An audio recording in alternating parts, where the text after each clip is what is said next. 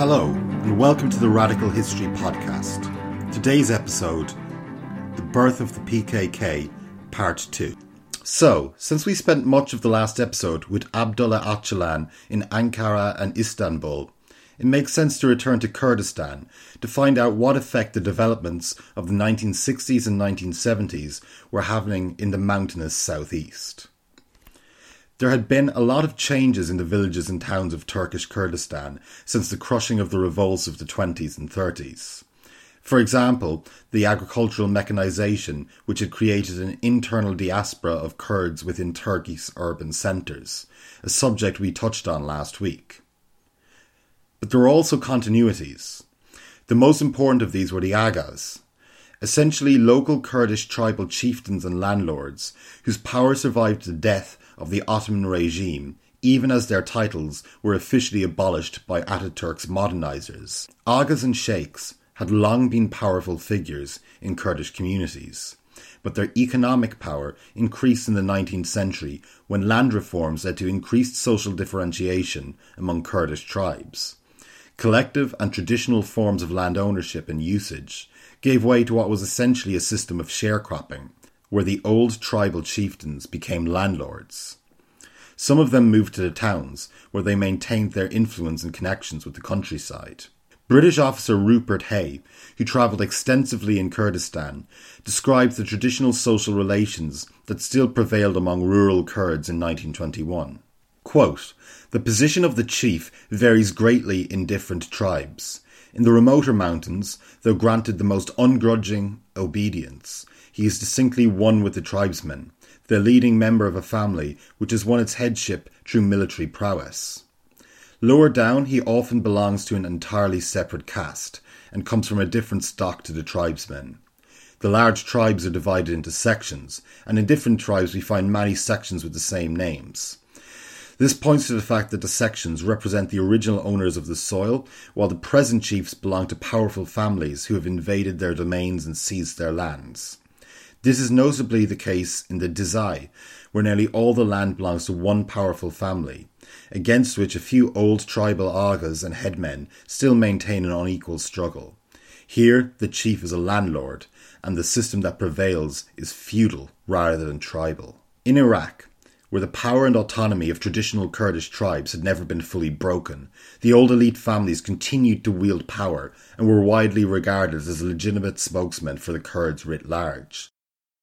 The Barzani family, an old family of sheikh lineage for example, are still a significant force in the politics of Iraqi Kurdistan. Turkey, however, was a different kettle of fish. The last flourishing of the political power of the Agas came with the revolts of Sheikh Said and others, all of which were crushed. Nevertheless, in spite of the Turkish state's increased role in Kurdistan, successive governments found it convenient to use these traditional Kurdish elites as intermediaries between the state and the village, co-opting them into national power structures and allowing enterprising sheikhs and agas to increase their power through extensive patronage networks. While this undoubtedly yielded benefits for the agas, it also led to their being seen as collaborators with the Turkish state.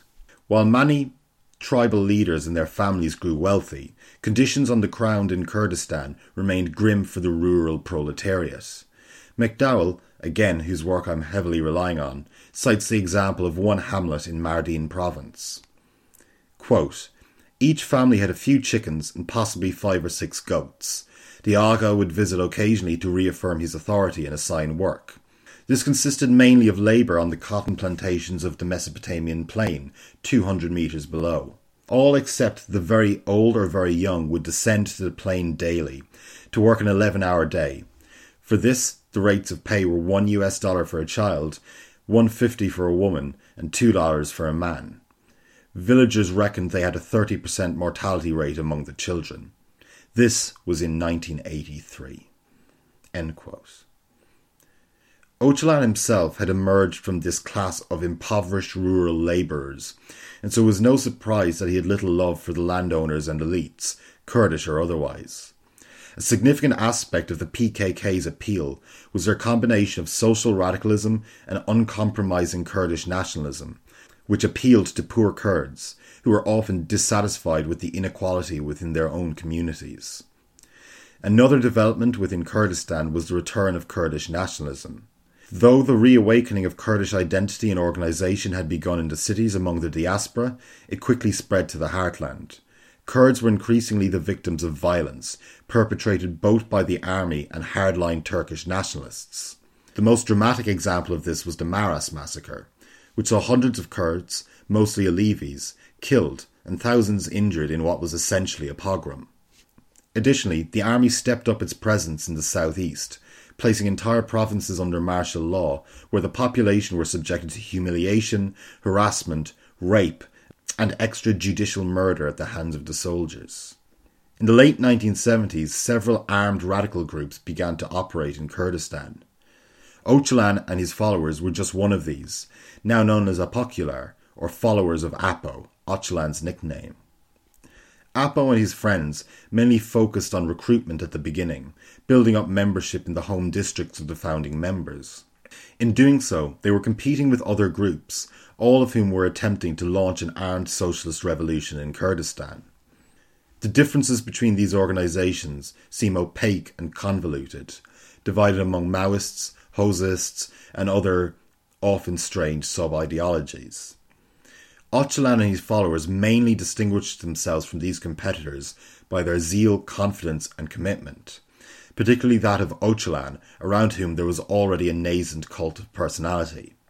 One recruit who joined Apo in 1978, cited by Elisa Marcus, recalls that, quote, "The PKK understood well the psychology of the people.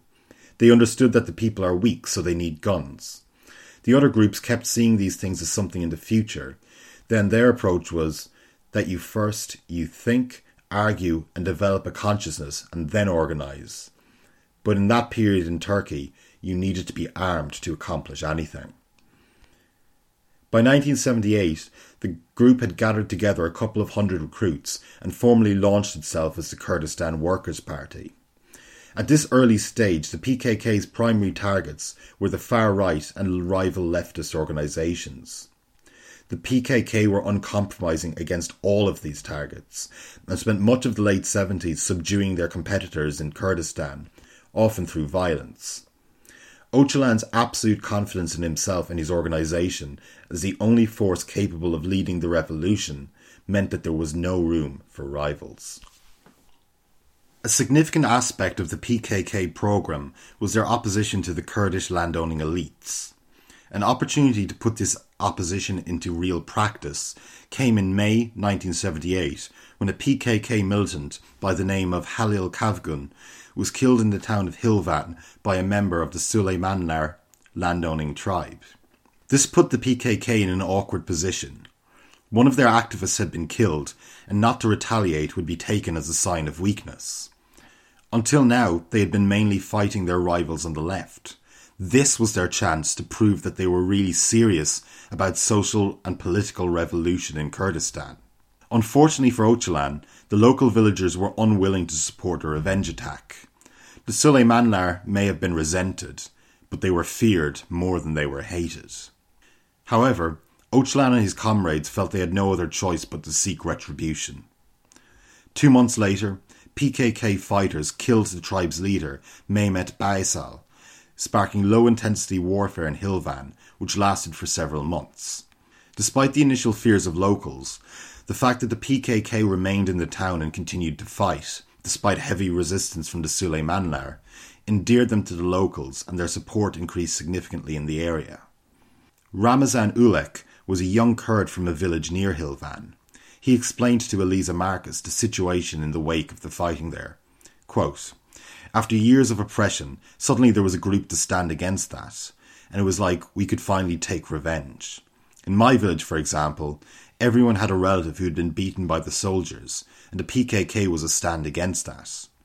The PKK was also against the Agas, who would steal everything, even gold off a woman's neck. After years of being repressed, suddenly there was something, and everyone ran to the PKK." End quote. Apo and the PKK had stumbled onto a winning strategy. Taking on the Agas drastically benefited their reputation and recruitment in Kurdistan. The year after the fighting in Hilvan, the Ocalan decided to up the stakes even further by targeting Mehmet Celal Bucak, a member of parliament for the Justice Party and the leader of the Bucak tribe, for assassination. Bucak was widely despised and known for ruling over his holdings through fear and terror. He was also a figure of national prominence and was central to the Justice Party patronage network in Kurdistan. Killing him would be a coup for the fledgling PKK. The assassination was a failure, but the ensuing feud with the Bucak clan and the fact that the PKK continued to fight despite heavy losses again increased the organisation's support and popularity, as locals believed that they were serious and would stay even when the going got tough. The Turkish military coup of 1980 meant stiffer resistance for the organisation, as nearly 1,800 PKK members were swept up in an army dragnet. The number of activists arrested, and the fact that this still wasn't enough to break the back of the organisation, shows how successful their recruitment efforts over the preceding years had been. Key leaders of the PKK were arrested, but enough of the party leadership, including Ocalan, were able to escape into Syria with the blessing of President Hafez al-Assad that the group was not completely decapitated. In the face of the military clampdown in Turkey, the PKK laid low and attempted to build up bases beyond the reach of the Turkish military. Some of these were established in Syria and Lebanon, but the most desirable area for such safe zones was Kurdish northern Iraq, where crossing the border was comparatively easy. Much of the Iraqi side of the Turkey-Iraq border was controlled at the time by the Kurdish Democratic Party. The KDP were a much more conservative outfit than the PKK.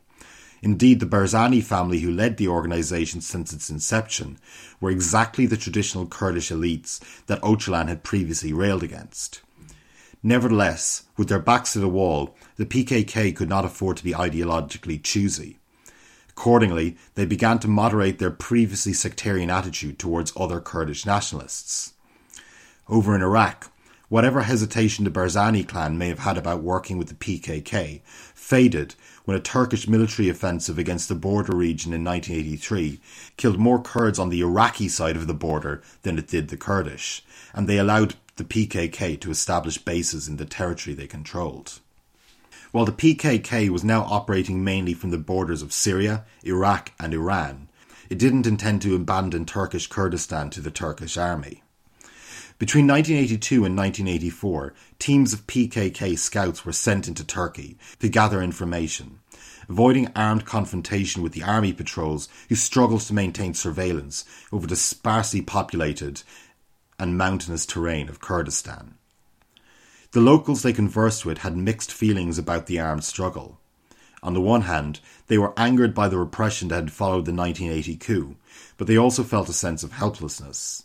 Sari Baran, one of the PKK scouts who infiltrated Turkey in 1983, informed sympathetic locals that, quote, "The guerrillas have left, but they will return and will start the struggle." His promise was sincere. Ocalan, now in exile in Damascus, organised a meeting in early 1984, at which it was decided to go on the offensive. On the 15th of August that year, 30 PKK commandos infiltrated the town of Era near the Iraqi border. One team surrounded the army barracks, while another opened fire, killing one soldier and keeping the rest of the garrison pinned down. Meanwhile, others captured the town mosque, using its loudspeakers to announce their presence. The guerrillas then casually strolled down the main street of the town, handing out leaflets and explaining to surprised locals on the street front coffee shops that they had just witnessed the opening battle of a national liberation war. It quickly became clear that there was no short-term chance of a counter-attack from the army, and so the presumably jubilant commandos captured a large cache of weapons from a military installation, hijacked a water truck and disappeared into the mountains. 2 hours later, another PKK unit consisting of 18 soldiers entered the town of Semdinli. 8 of the militants surrounded the barracks, while the rest went to the main square and announced the beginning of the National Liberation War before leaving the town and visiting smaller villages to publicise the spectacular attacks. The attacks on Eru and Semdinli had been wildly successful. In the wake of the 1980 clampdown, it had appeared that the PKK were on the run. The attacks were a significant publicity victory for the insurgents and an embarrassment for the civilian administration that had come to power in Turkey in 1983. As Marcus notes, quote, "The Kurds of the southeast knew about Kurdish wars, in Turkey and in neighbouring Iran and Iraq, and they knew these uprisings had always failed. To counter this, PKK militants knew they had to project a show of strength, courage and readiness to maintain a long battle against the Turkish army." End quote. In October of that year, the insurgents got another chance to demonstrate their strength, courage and readiness when the authoritarian president and former general Kenan Evren came to Kurdistan in a show of strength. The PKK killed 3 of his guards, and a few days later killed 8 more soldiers in an ambush near the Iraqi border.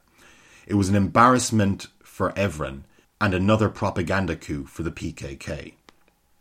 However, Ocalan and the rest of the PKK leadership were not naive enough to think that a handful of spectacular ambushes would be sufficient to break the power of the Turkish state in Kurdistan. The war, they knew, was to be a long one, and the real core of it was to be a low-intensity strategy focused in Kurdistan itself.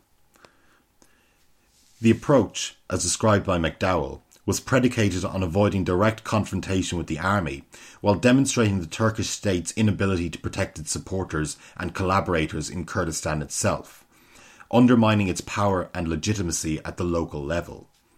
Essentially, this meant a return to the killing of aghas and landlords that had boosted the PKK several years before. The Long War was to live up to its name.